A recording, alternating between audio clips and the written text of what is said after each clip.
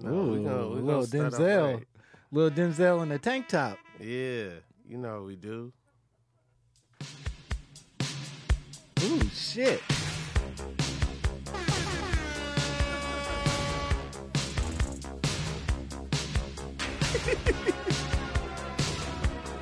I like this. You know what this is? Of course.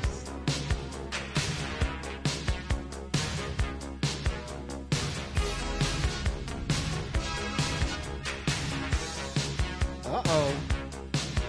He coming in. It's a long intro. This is back when music was music. When music was music, man. When they barely sang for a 10-minute song. They just let a man play instruments for a while. Because the people got to dance. The people got to dance. Yeah. Girl, I can't understand it. Why you wanna hurt me? I love this video because Rick James is really focused in the studio. Yeah. He's working real hard to help Yeah. Eddie get his shit together. Which is interesting. Because, like, a song about a girl that does too much cocaine, you would think Rick James would not be down for it. He's like, no, I gotta sober up so that I can help my man make a song about cokehead girls. That's right, Khaled did his. Yeah. Are you a Khaled fan? Are you a big fan of what DJ Khaled does? A lot of people have been asking me that recently. Oh no, I'm sorry that's happening to you. It's like, yo, do y'all think I followed him on Snapchat? 1 week, 1 week of, Hey man, I being noticed inspired. you bought a bunch of DJ Khaled merch, and I'm wondering, are you a big fan? Or? I mean, I thought I was included in We. He said we the best. I thought I was a part of We. Yeah. No, I'm not a big Khaled fan, but I do check him out. I do check out what he does. Yeah. I don't want a Khaled song to sneak in and I don't I last to it. Oh, I got you. Like when Wild Thoughts happened, it was like, I heard that. I've been on I was that. angry in honor of Carlos Santana. Sure. But, I think that's my big issue with him is that like I'm all for a motherfucking remix. I was a Diddy head as a boy, a Diddy daddy. I think we were calling ourselves. I didn't know about the Diddy Daddies. Well, you weren't a part of the crew, but I was he a doesn't. bass mommy. You got to spell the O with a little cent sign. Yeah, I get it. I think my issue with DJ Khaled is that he rarely hides his remixes. You know what I mean? Like it literally is just the song with a little more bass and snare, and then he's like, "We did it again," and it's like, bro, I don't think you did. I think you just took somebody else's music. Yeah, well, I mean, he's DJ Khaled. He's not artist Khaled. That's fair, and, and I've been holding him to a certain level of responsibility that frankly he doesn't deserve. Yeah, no, he's just a DJ with a lawyer. It's like, I'm gonna figure out how to commodify these remixes that I make. Yeah. Have you seen? He did an interview recently where he's like talking to that dude Speedy, and they're having like, Speedy Mormon. Yeah, and he's like, he like gets really frustrated at one point because he says, "You know what makes me angry is that there are really humans out there that don't believe in us." They don't believe in us. And he's like, it drives me nuts. They don't believe in us. And Speedy literally cannot keep from laughing in this man's face. Yeah, there's a part on this new album where he's like, they didn't believe in us. Jamaica did. And then he plays a reggae song. Well, that's how he ends the Speedy thing. He's like, they didn't believe in us. And then he puts his glasses on and he goes, God did. And Speedy's like, oh, bro, you're right. You're right. God did believe in us. There's a lot of God did on this God did album. It's crazy. Yeah, it's almost as if he planned this and is using it as a marketing scheme. Yeah. What a silly man. I do appreciate that. I appreciate a good artist who's funny and or silly despite their skill set. Okay. You know what I mean? Like I once went to an NBA All-Star game where DJ Khaled and Fat Joe were the coaches of the celebrity team, and Fat Joe did Fat Joe shit. He sat on, he stood up and he marched around, and his hat was very firmly on his head. He was doing responsible Fat Joe shit, and the entire time DJ Khaled was asleep on the bench. Like fully passed out, like hilarious on drugs, alcohol, I don't know, but he's fully passed out. And then at halftime, he woke up, took like 3 threes, missed all of them horribly, and then went back to sleep. That's God level behavior. Coach. No. Wait. No, let's not get this confused. He was in a fucking Letterman's jacket and jeans the entire time. He was not supposed to be shooting. That's crazy. He opted towards it, fucked up, and then went back to sleep. Wow. It's nuts because the celebrity game's on Friday. Like, you got a whole All-Star weekend ahead of you. No, cool people weren't even there yet. You're already passed out. Yeah. This wasn't like a super poppin' celebrity game either. No. Like, the star player, I think, was Lil Romeo. It wasn't... Okay. This wasn't, like, legendary shit. This was truly like, all right, well, I apologize to all my Little Romeo fans. Hey, excuse me, Romeo. He's no longer Lil. He's the most mature out of... his class. He came up at the verses between Bow Wow and Soulja Boy and was like, "Why are we arguing?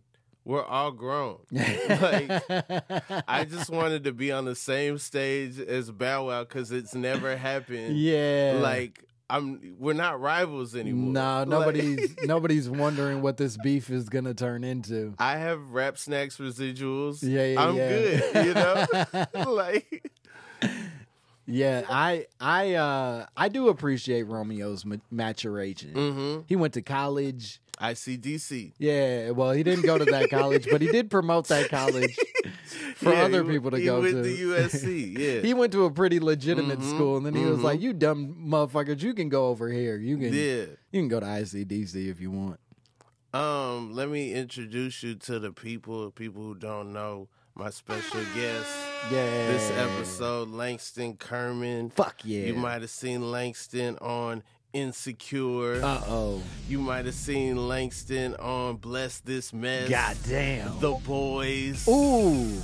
You might have seen him on Bust Down. Woo.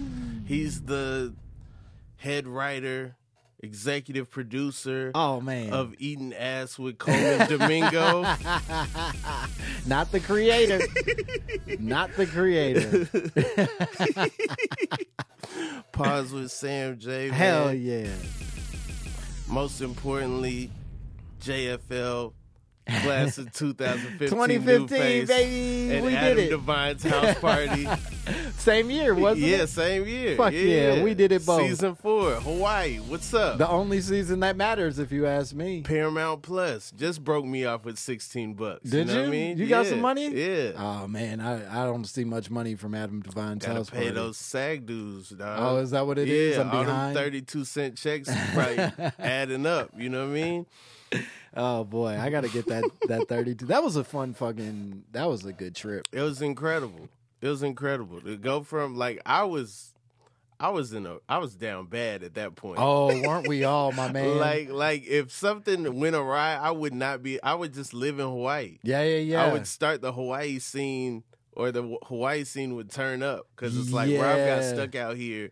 And now this is what he does. You were just talking about SAG dues. That was the gig that got me into SAG. And it sucks for those of y'all at home that don't realize this. Screen Actors The Guild. Screen Actors Guild is a union that is meant to protect actors, but in order to enter the Screen Actors Guild, you have to pay a giant lump sum of money in order to get in the motherfucker. And so for Adam Devine, I don't remember what we made, but I basically had to pay like $4,000 just to be able to go shoot a thing that was not paying me. It wasn't paying $4,000. I know that. I don't know how much you got. I know how much I got. It wasn't $4,000. It wasn't. Yeah. Even if it was that, it wasn't after taxes and all the shit that made it not what it is. So it was a real like I'm in the hole after this somehow. Mm-hmm. But it was like, oh, I get a free week in Hawaii just looking at bad bitches and telling jokes. It was incredible. This is cool, man. Yeah, no, I do feel bad because I never had you on my previous podcast. Yeah, no, I took that very personally. The Book of Ye. Yeah. And it was only because you were doing so well. I didn't want to tarnish your brand. Like, it was like, I'm not even going to ask Langston to do my podcast so that he says something wild and then they like stops his heat. Like, this man hotter than fish grease. It was interesting because I watched you guys go through the transition through Book of Ye of being like these hardcore Kanye stans to then being Kanye apologists to then being like fully like, hey bro, we ain't even here with this dude no more, but the premise still stands, so this is what we're doing. And I think I was already further on the I don't fuck with this shit no more spectrum. It was like, oh, I'm not gonna be no fun on there anyway. Yeah. It was weird because in my head, starting it, this is the Colbert Report. Kanye is George Bush. I'm Stephen Colbert. I'm playing a character that is like a hardcore Kanye. You know what I'm saying? Fan, like, I am a fan, but I'm like playing it up where, like, in my opinion, Kanye could do no wrong, right? You truly believe in all of it. Mm-hmm, Yeah. But then what happened is people are not separating it from me. And they're like, you know, Blacks for Trump started coming to my shows and like giving me gifts and stuff. Yeah. And then that got weird. And then also, you know, people in my family, my friends, they didn't believe me when I'm like, no, like, I'm not. I'm doing a bit. I'm doing a bit. Yeah. They're like, no, you're not doing a bit. Nah, I'll be honest, I didn't know you were doing a bit. I thought you were legitimately like, nah, I'll defend this man till the day I die for a long time. No, I thought it would be funner if I like amped it up. Like there's some times where I, you know, especially like, cause we started right before he started playing with the president thing. And then it got to a whole other weird place, you know? Yeah, I think I ebbed and flowed in my sort of like disdain for what he was doing, where I became more sympathetic as we went along, as we, the universal we, not the DJ Khaled we, but I think I ebbed and flowed where it was like, oh, I feel a sympathy towards this person because a lot of like the shit that he was doing felt like the same shit he used to pull when he was younger for like album releases where it's like, oh, this is attention getting and shit. But he ran out of games and he became more and more sort of trapped in his own mental illness, and it became just him like, I'll be the fucking president and slavery ain't real. And it's like, oh man, you're just hurting, bro. And I see that now. I can't judge that. Just keep making your little Jesus songs. I'm chilling. Yeah, but I mean, had a stranglehold definitely on me for a long time. What made you stop? Why'd you give it up? It's stop the podcast. Yeah. Part of Chris didn't want anything to do with it sure. after a while, and then also we were never in the same place. I got you. And I don't know. I just I was out on him for a minute. You know. Yeah. Oh, I forgot. You right on South Side. Oh yeah, but you don't have to list all my guys. Well, yeah. You ain't gotta list all my stupid ass credits. Well, that's when I shouldn't leave out. Sure, they also employ you. You might as well serve daddy at home. You know. Oh man! So this podcast, I don't know if you're familiar. We have one rule here. Is it don't cuss? Because I've already broken it. No, that's not the rule. Fuck yeah. The rule is typically it's no Googling anything, no looking anything up. Oh, great. I had no intention of reaching for my phone. Yeah, so people have been tired of me making people guess for 15 minutes because I did that for like 7 episodes straight. Yeah. They're like, the gig is up, okay? And so, yeah, they're tired of that. So now, we just have to go. Langston, what reruns do you watch? Do you watch any reruns? If you had to pick one show that you've already seen that you would like to see again, what would that be? I just and reruns is, I think we're using it in the slightly antiquated phrase, right? Where it's like, oh, I just streamed some bullshit. I'm not like going on TBS and watching shit.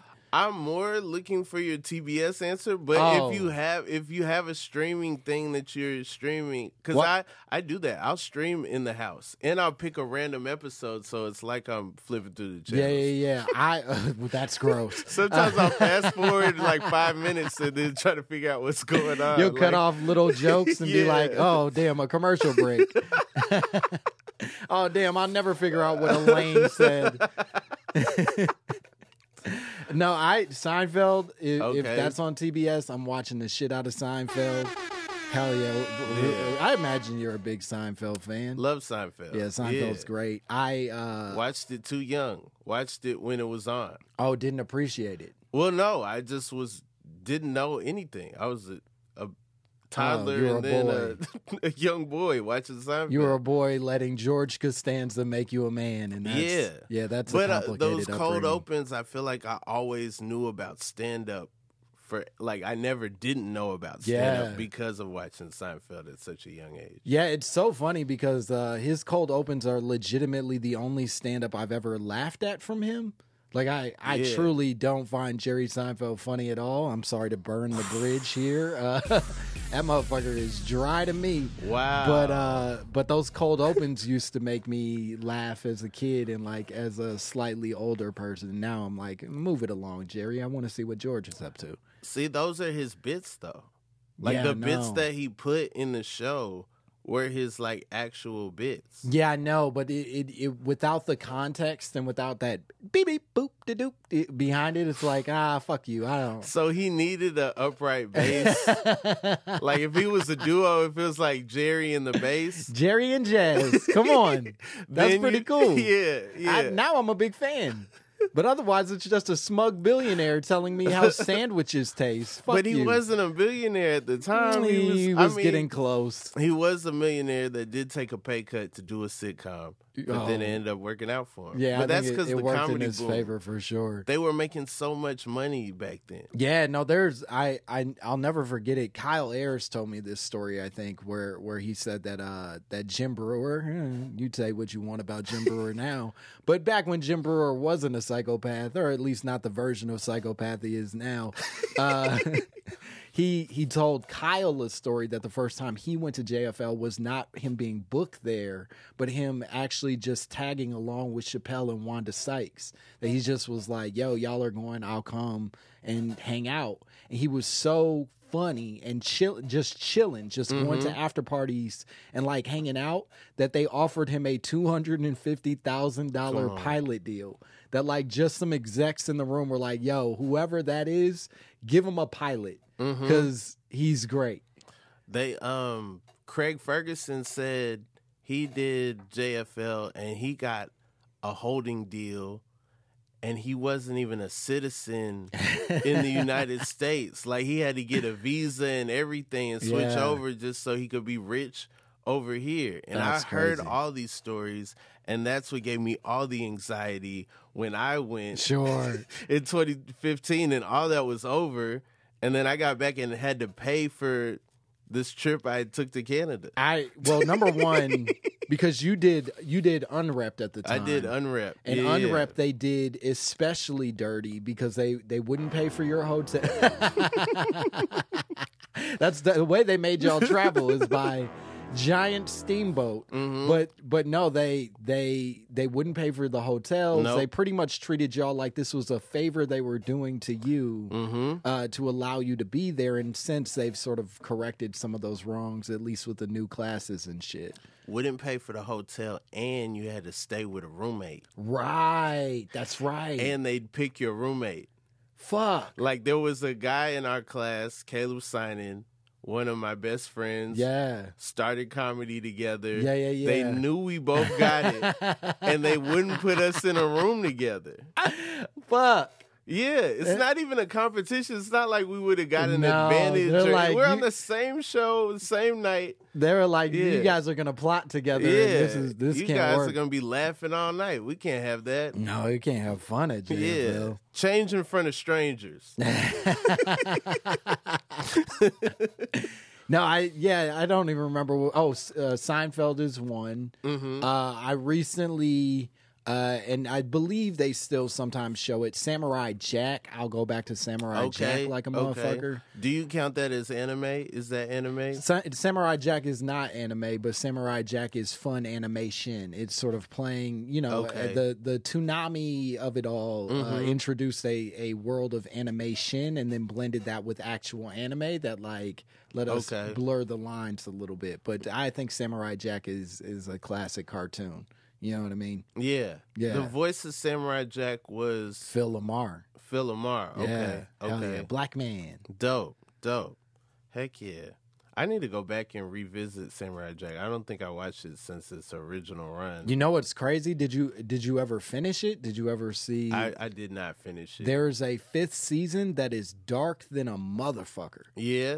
Like truly, like he is, because the entire journey is this dude just trying to get back to the time that he's from. Mm-hmm. And then the 5th season is him like fully turning like manic and realizing he's never getting back. And so he almost goes like dark Batman type shit. And he's like murdering people and like he's going up against enemies he can't beat. And like he ends up falling in love, but the girl he falls in love with has like secrets and shit.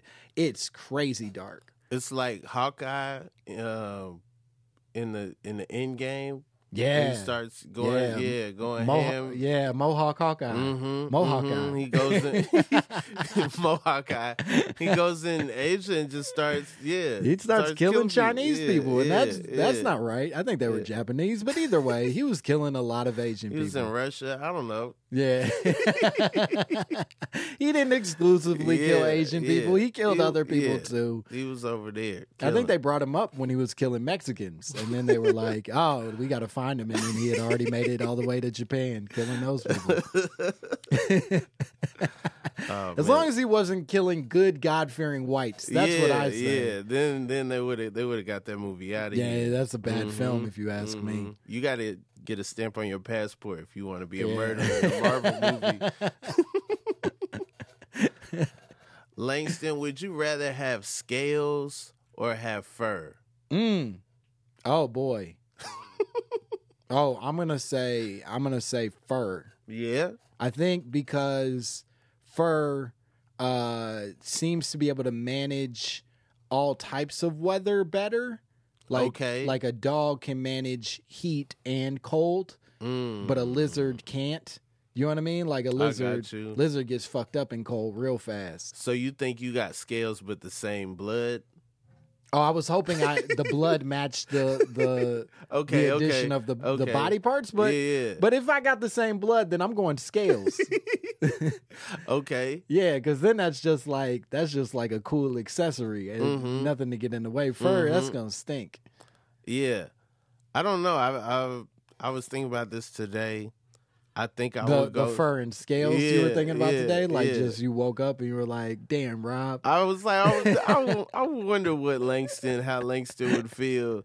Scales versus fur, Oh, you were thinking about my reaction to scales versus fur. And I think you were already doing it. What is your personal preference in scale versus fur? I would go with scales. Just because I'm not a big body hair person. Yeah. Like I see it, if I had like a laser that could just eliminate most of it. That technology does exist. Yeah, but as a man, I don't know if I feel comfortable just getting lasered. I'm not even gonna lie to you. I've done it, and then been pissed when it grows back. Yeah, well, that's the hard part. Is like I think you hope it's just gonna be like a single lasering, and it is not. It's like you have to go routinely and multiple times, to even get an effective like reduction of it. And if you stop, because I have like a little bit of back hair that I was trying to knock out. I started And then pandemic hit, and I was like, "Fuck it, I'm not gonna keep showing up to these ladies' offices and feeling shame." And as it turns out, that motherfucker comes right back. Dang, that's crazy. Yeah. Yeah, no. Also, I gotta get in shape before I do something like that. Oh, I got you. Because they're like, yo, this hair was helping you cover up some of this you got going on, dog. Like, I'd have to get in the gym first. Yeah, you want to have like the muscles to match what you're exposing, I guess, to the world. Yeah. Do you think there will ever be a time where like it's cool in the black community to not have a shape up? Here's what I thought, and I think they really tried this, and I've had this argument a few times. In fact, Janelle James talked about this conspiracy theory on my podcast once. I have long believed that they've made it safe or the best way to sell a black man is without a shape up, right? Barack Obama at his most successful was a man with a very mid haircut. You know what I mean? He didn't have like a clean lineup and shit. Now he does. I don't know about that. You telling me Barack felt like he was sitting in the barber chair? I feel like Barack giving that speech, his acceptance speech, and like Jesse Jackson crying in the crowd, that's the best taper lineup I've ever seen on Barack. You're out of your mind. When after post presidency, when we're seeing Barack shoot jumpers and run sexy on the beach, that motherfucker that shit's hidden. That's a clean line. Yeah. The early shit, he had like a soft pushback. 2004 Yeah. Democratic convention. Yeah, no, that ain't the same level of haircut. No, by they gave him a super cut. Yeah. Once Hillary dropped out, the haircuts went up. They crisped it a little bit, sure. Yeah. But I think to the larger point, there's a lot of examples of very successful, rich black men who do not have clean lineups, and I think that makes it easier for a white audience to like.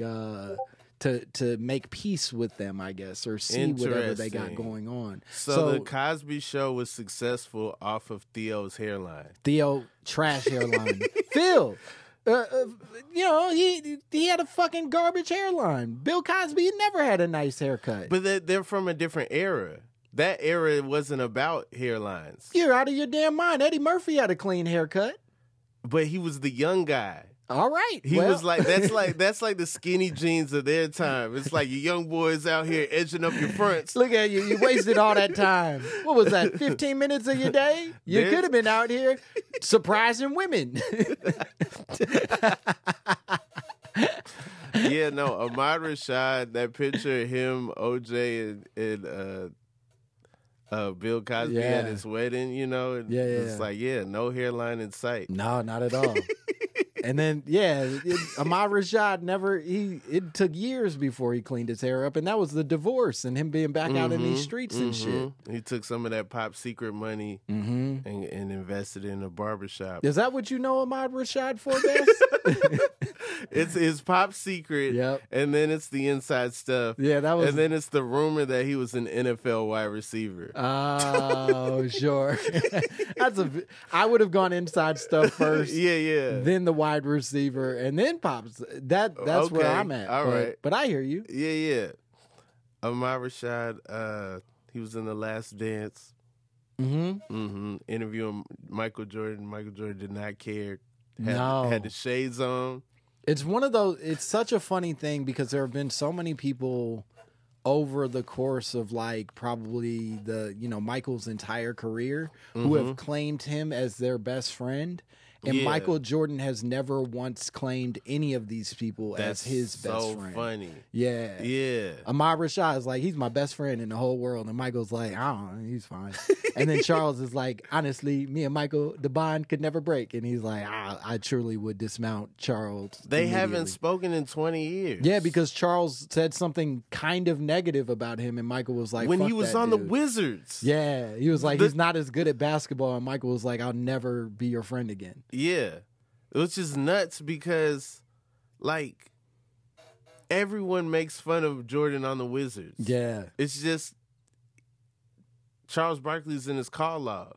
But also, I think it's because he had not made peace with the fact that Charles had transitioned out. Yeah. Like, you're not a player anymore. You're a Yeah. dude who talks shit on, TV. And he's like, nah, but you're supposed to be my boy. You're Yeah. supposed to be my man, and you believed in me. And now here you are not.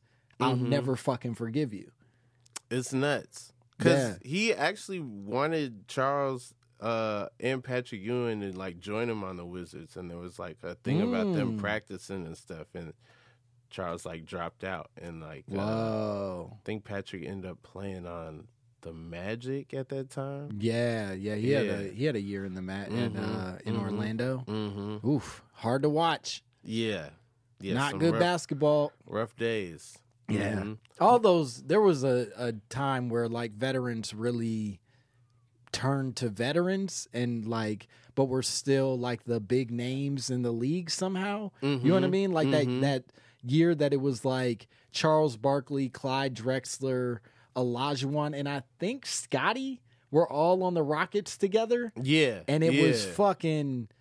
Oof, they looked like old men. They looked like old men. Yeah, it just looked like the oldest dudes in the league, but they were still technically like the big stars, and it was a weird transition for the NBA. They got a lot of Sunday games, a lot of Sunday on NBC games. With big old pads on their knees and shit.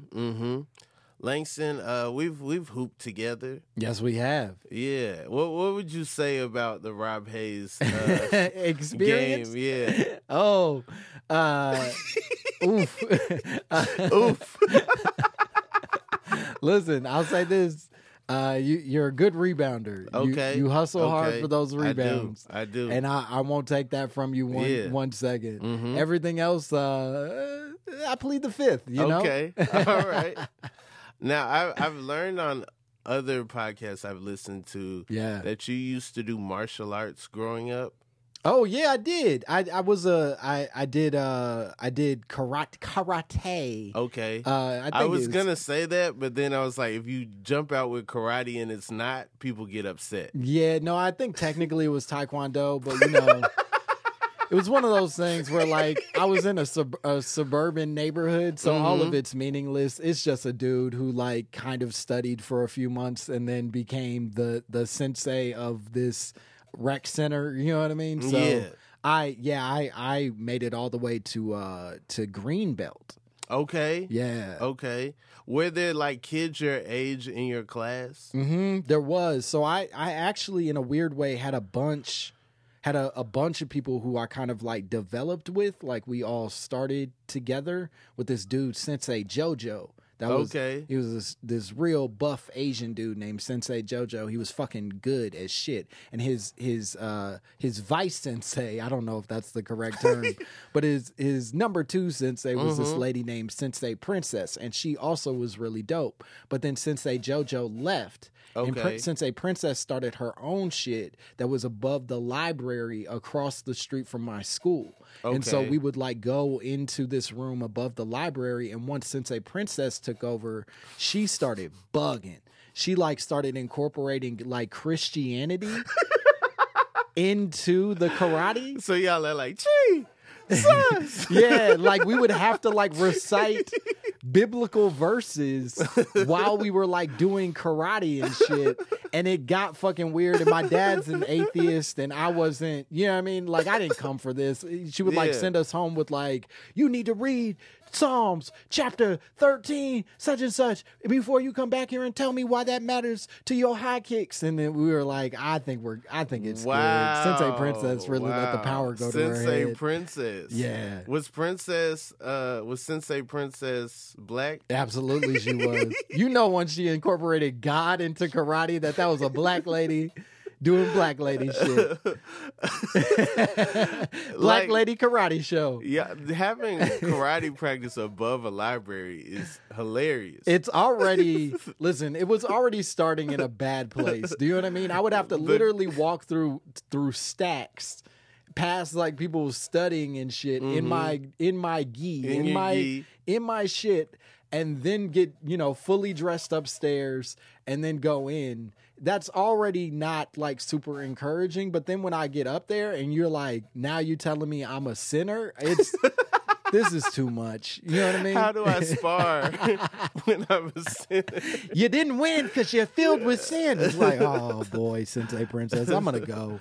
I took karate at a Ben Hill gym in Atlanta, and our sensei's name was Coach Bell. I love the starting point because he's already like, look, I'm not legit. Yeah. Just call me Coach.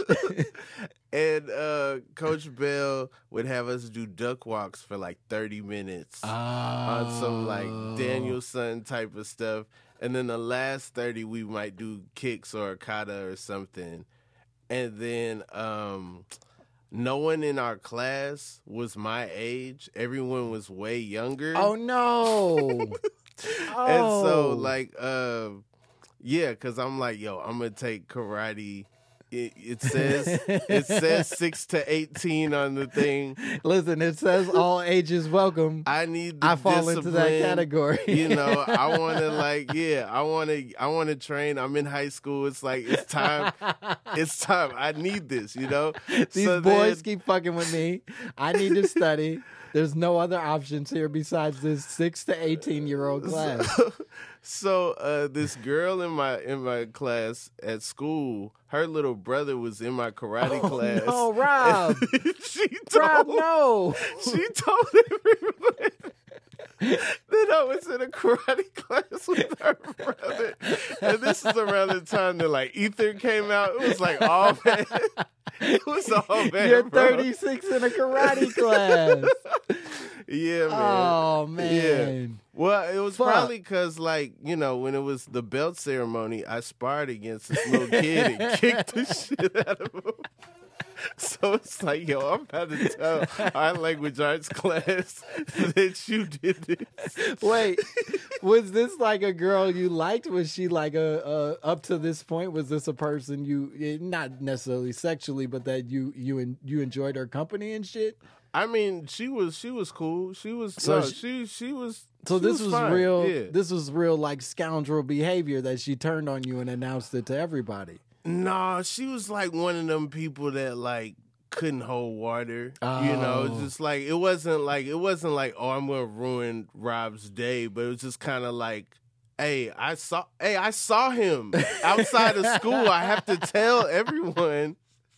Wait, so this wasn't so much an announcement. It was just It just became a thing she told people. Yeah, because like other people are malicious, and they're like, Fuck. "This is exactly what I needed today." This nigga takes karate.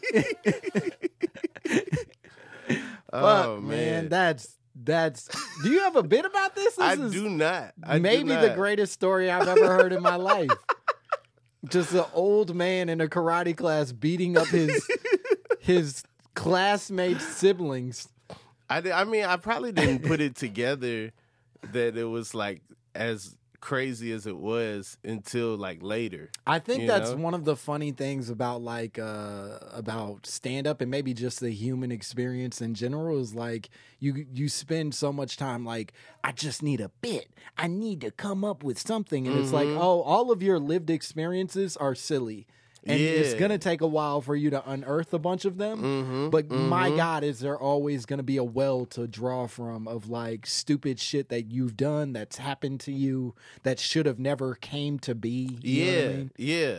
No, I'm learning that now. And it's so funny because like for the longest I was fighting that. For the longest I was like, I'm going to be the guy that just has jokes about potato chips, and like, I felt like that was gonna be like a statement because I hated so much the like you gotta address the elephant in the room and the thought process that if you're black, that's the elephant in the room. And so I always wanted to attack stand up like, hey, my ideas are valid, and it doesn't have to, I don't have to talk about race.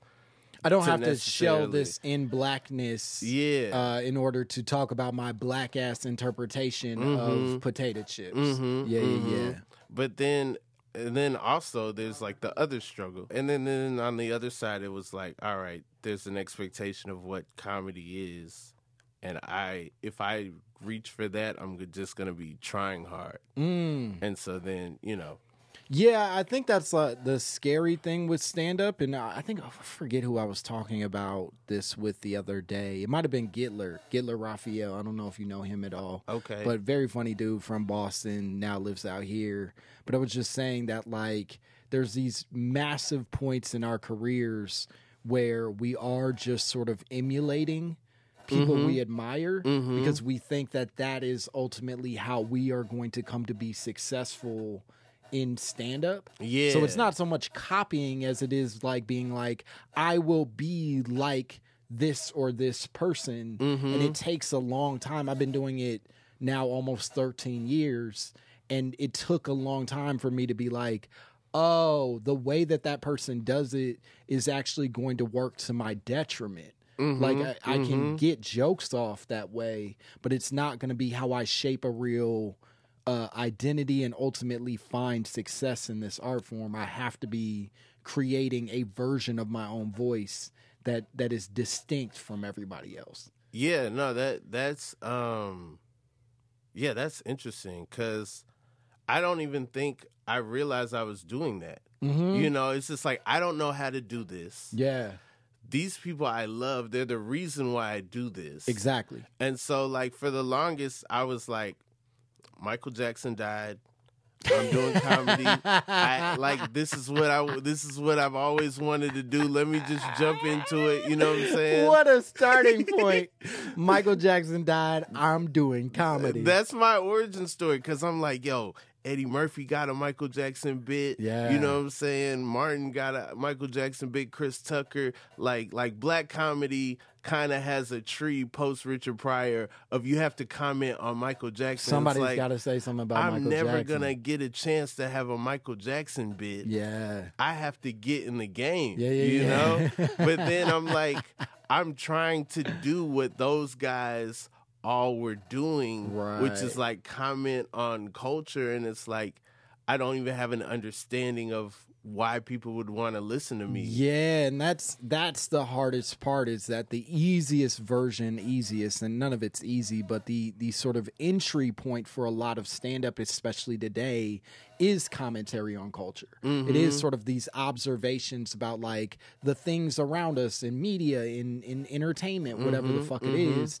But to be a successful stand-up, I need to be able to connect to the person inside, and some of that has zero to do with entertainment or culture or celebrity. It's truly like, yo, tell me your karate class story so that I know why I care about you, and then you can tell me what you think about Michael Jackson and everything else. You know what I mean? Like it's a weird, we often, I think as stand-ups, work backwards almost, where we start with our observations about the shit, but we should be starting inside. Yeah. No, Stephen Wright says that, like, stand-up's backwards. Like, you start in the toughest rooms, and then you, like, graduate to, like, theaters, which is the easiest. Yeah. And it's like, if it was the opposite, then you would start in the theater and then be able to do, bar shows and open mics and stuff. Yeah, but then everybody would like fucking do this shit, and it's yeah. Gross. They would just do a theater and then leave. Yeah, you're like, well, I did it. Yeah, I'm pretty much the best. And it's like, oh, fuck you. I don't. Yeah, I'm good.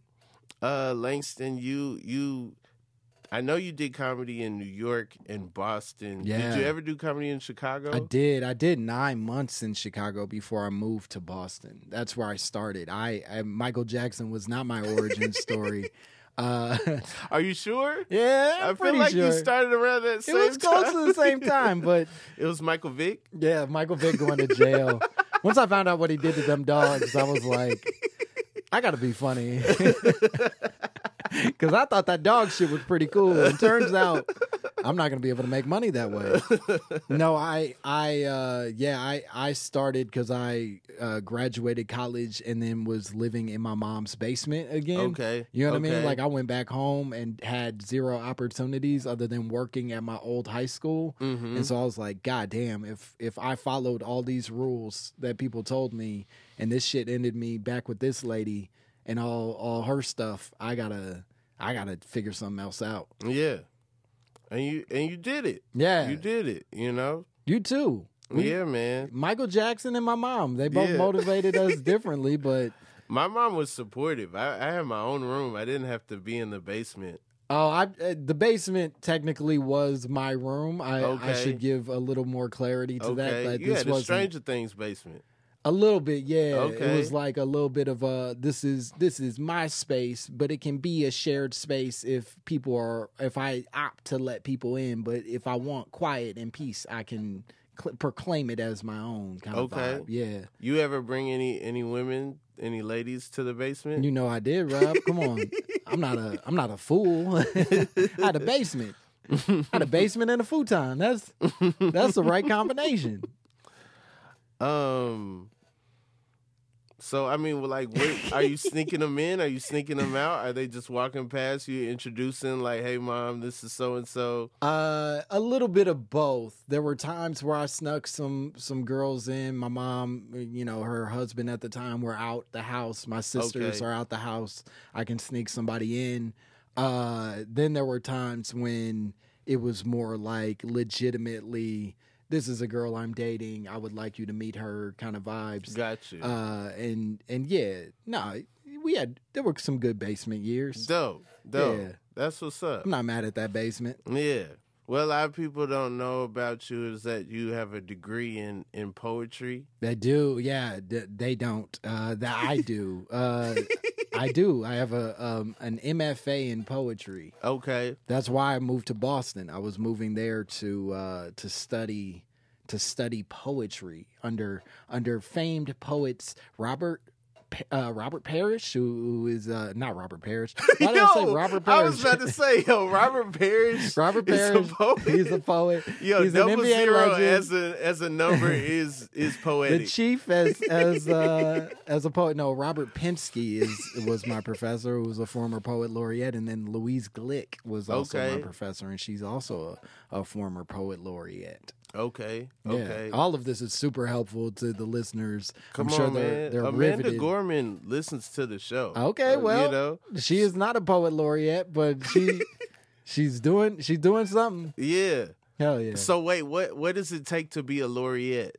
I think be appointed by the most powerful white poets of whatever organization kind of thing. It's basically means like you're kind of like poetry president for a short period of time. Okay. Yeah. Okay. And so, like, I don't know. Did you think like were you looking towards that path? Mm-hmm. Yeah, no, this is pre-comedy. Although by the time I went to grad school, I was doing comedy. But even then, I wasn't fully convinced, or at least had not. I don't know how you felt when you started, but I wasn't. My ego isn't built in a way where I was like, I'm about to be the most famous comedian of all time. I think when I started, I was like, oh, this is fucking cool. And sometimes it works, but I'm going to make sure I have a solid backup plan Yeah. to sort of support it, because I don't know if I'm going to be successful at this. And so my plan, granted, poetry is not a smart plan, but my plan was I'll get this MFA and then I'll become a professor somewhere. Okay. And then I'll Okay. be able to write my poetry books and then teach poetry or literature or whatever it is throughout the day. And, Okay. and boy, did that not work in my favor. Yeah. Yeah. Yeah, no, that seems like an even tougher path, because at least in stand-up, even though it's difficult and there's like, only like a small percentage of people kind of make it through, Yeah. there's an infrastructure built to find stand-ups and like push them through that if it's there for poets, I don't know about it. What's funny is it is there for poets. Okay. What's not funny is what's there is real sad. It's not, like you said with us, it's like JFL, it's fucking TV spots, it's writing opening for our heroes and shit. The alternative is like you submit your own poems to these various journals that only poets read. And then those journals eventually you have enough of those sort of circulating that you can now get in touch with publishers and you sort of build a little bit of a name for yourself, and then subsequently you put together a manuscript that you try to get a publisher to put together. But even then, nobody buys poetry books, so it's not like, oh, once I have a published book and it becomes whatever it becomes, it's gonna like. I'm not going to be on Oprah because of this shit. You know what I mean? I'm just going to be somebody's teacher at Carnegie Mellon or whatever the fuck. Did you ever see yourself doing like the Def Poetry Jam type of circuit and stuff? I auditioned 2 different years for Def Poetry Jam when I was in high school. Oh, wow. Yeah, so I came up in Chicago doing like the slam poetry scene there. And really? Specifically, there is a competition that's the largest poetry competition in the world called Louder Than a Bomb, based out of Chicago for youth, right? Youth poetry competition, I should say. And I came up in that, and I was super successful in that competition and had built a bunch of relationships. And so the people that were like already sort of hooked into the HBO shit like tapped me to be like, you should come audition for it. And I did it twice and never obviously made it. But yeah, I tried like a motherfucker. Dang, that's crazy. When I started, I actually didn't start doing jokes. I started doing like funny poems at poetry nights. And sometimes I would do shows with like Georgia Me and like Abyss and like these poets that like lived in Atlanta in the South and stuff. And they would always complain, I would like get big laughs. They would always complain like about how little they made compared to comedians. And I was like, man, that's so interesting. Because in my head, you see people on TV, they're doing the same amount of time. You're like, their life is the same, you know? You just assume everyone on TV makes a ton of money. And yes. No, I used to get so mad even seeing when celebrities went on Def Poetry Jam, because it's like, yo, you're stealing spots from hardworking comedians. Kanye. Smokey Robinson. Yeah, Dave Chappelle. What the fuck are y'all doing? And they were all great, obviously. Like, it was fucking cool seeing them, but there was a part of me that was like, fuck you, man. Cedric the Entertainer got my spot. Yeah, what are you doing? What are you here for? Just let fucking poets do it. You don't care about poetry. And I saw that and I was like, that's gonna be that me. nigga's funny. Yeah. No, it was. I have to imagine that there was a little bit of a turning point inside of seeing a Chappelle go on there and get as big of a sort of like, not just laughs, because he wasn't just getting laughs there, but like emotional reactions from people that was like, oh, poetry. But I think poetry has a limit for me, or at least what it felt like for me personally, where it was like, oh, all I can do with these words is make people reflective. But if I could make people laugh and then reflect, whoa. Yeah. That's a new level of shit. So I think that in a weird way had like a second of catalyst inside of what made me ultimately pursue stand-up. Dope. James, was that James Brown? I don't think so. Okay. James family, please don't. Yeah, please. No, it has nothing to do with James me, Brown. That's Miguel Brown. Yeah. Langston, is there anything that you would like to tell the people? Anything you would like to promote, where they can find you and whatnot? Watch Bust Down. It's on Peacock. They canceled us, but one season. It's something. Also, one of them's dead, so it makes it even more complicated. But watch Bust Down. I didn't have to say any of that stuff. I truly could have just said the thing and moved on, but we're all processing in our own pace. And you can listen to my podcast. It's called My Mama Told Me. Hell yeah. We talk about black conspiracy theories. Rob did an episode that was very fun. So if you're a fan of this, go see our silly shit over there. And it's co-hosted with my friend David Borey, who's fucking hysterical. Oh, fire. It's you and Bori now? Yeah, you came as, I think you were one of the last people before Bori became the co-host. Dope. Well, man, Bori is hilarious. Yeah, man. Number one. Number two, that clip of you and him discovering Alfonso Rivero freaking club his fucking tirade about white women. He's not even, I guess tirade's not fair because he's not angry. He's not angry. He's just like letting it be known. Yeah, he's like, I love white women. Yeah. He's a man of passion, if nothing else. Mm-hmm. But yeah, you can do all that stuff, and if you I don't know when this is gonna come out, but in a few weeks. Oh, okay. Yeah. Well, fuck it. There's nothing I could tell you, but you can go on my Twitter or my Instagram. Got a one-man show. Yeah, it's an hour. I'm not calling it a one-man show. Right, I'm not some coward. It's a regular hour of stand-up, but you can follow me at Langston Kerman and see what dates I have coming up for that stuff. Are you familiar with Tiny Twista?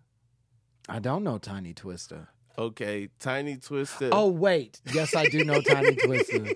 I apologize. I do know Tiny Twista. I had to go through the little bit of Rolodex, but yes, Tiny Twista, please, you were already telling us, but fucking Tiny Twista, I do know. The rapper Twista, Tongue Twister, is now a ventriloquist. That's right. And he's really good. He's amazing at ventriloquism. Yeah. Yeah, but I just got put on to like Tiny Twista. He'll beatbox and then like he's unbelievably good at it. It's crazy how good he is at it. Like when you might have heard it here first, but yeah, go on Twista's Instagram page. There is another page for Tiny Twista. I'm just getting the word out. I didn't know if you knew about this. I love that you were like, yo, tell us what you got going on. And you were like, okay, here's what I got going on. There's this rapper named Twista. You're familiar. He does ventriloquism now, and he's fucking phenomenal. Follow him. Okay, this has been my podcast. Bye. All right, bye, people. That's fun, dude. Oh,